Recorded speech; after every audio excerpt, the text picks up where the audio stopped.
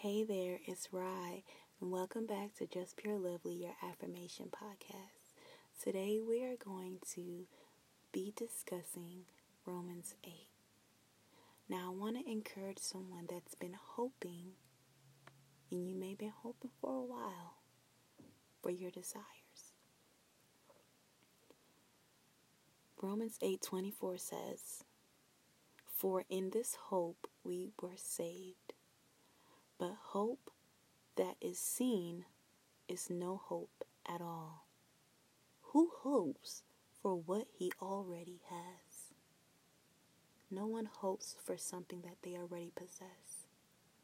But I want to encourage you today to continue to hope. Hope for your dreams, your aspirations, the family that you've always wanted, education, career. Continue to hope. Continue to hope. And don't worry if sometimes you can't even pray. You can't even put your feelings into words. For verse 26 says, "In the same way the Spirit helps us in our weakness.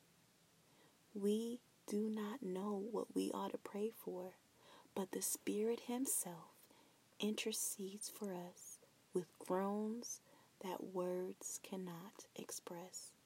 And He who searches our hearts knows the mind of the Spirit, because the Spirit intercedes for the saints in accordance with God's will." Beloved,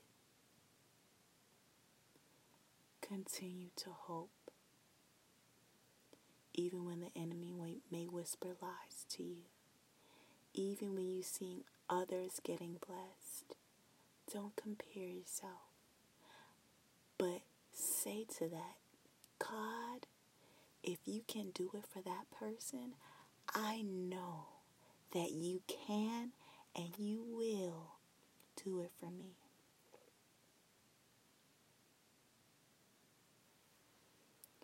Our affirmations today are as follows.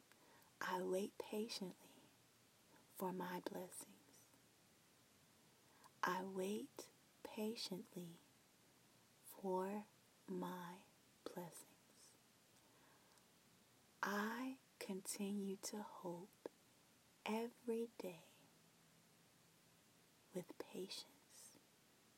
I continue to hope every day with patience. I continue to trust God that my dreams will come into fruition. I believe in myself. I believe in myself. I believe that I deserve the good that is coming to me. The Bible says, "As a man thinketh in his heart, so is he." The Bible says, "Whatever you sow, it is what you will reap." As you begin to think these things, pray these things, affirm these things, you will sow them and you will reap them. So as you say those things and these affirmations today, believe that you deserve them. The Bible says that we are co-heirs with Christ. In verse 17 of Romans, it says, "Now, if we are children, then we are heirs, heirs of God and co-heirs with Christ. If we indeed share in His sufferings, in order that we may also share in his glory. Verse 32 says, He who did not spare his own son, but gave him up for us all, how will he not also, along with him, graciously give us all things? Beloved, God wants to bless you. He will bless you. Wait in patience, wait in hope, and never stop believing and never stop praying.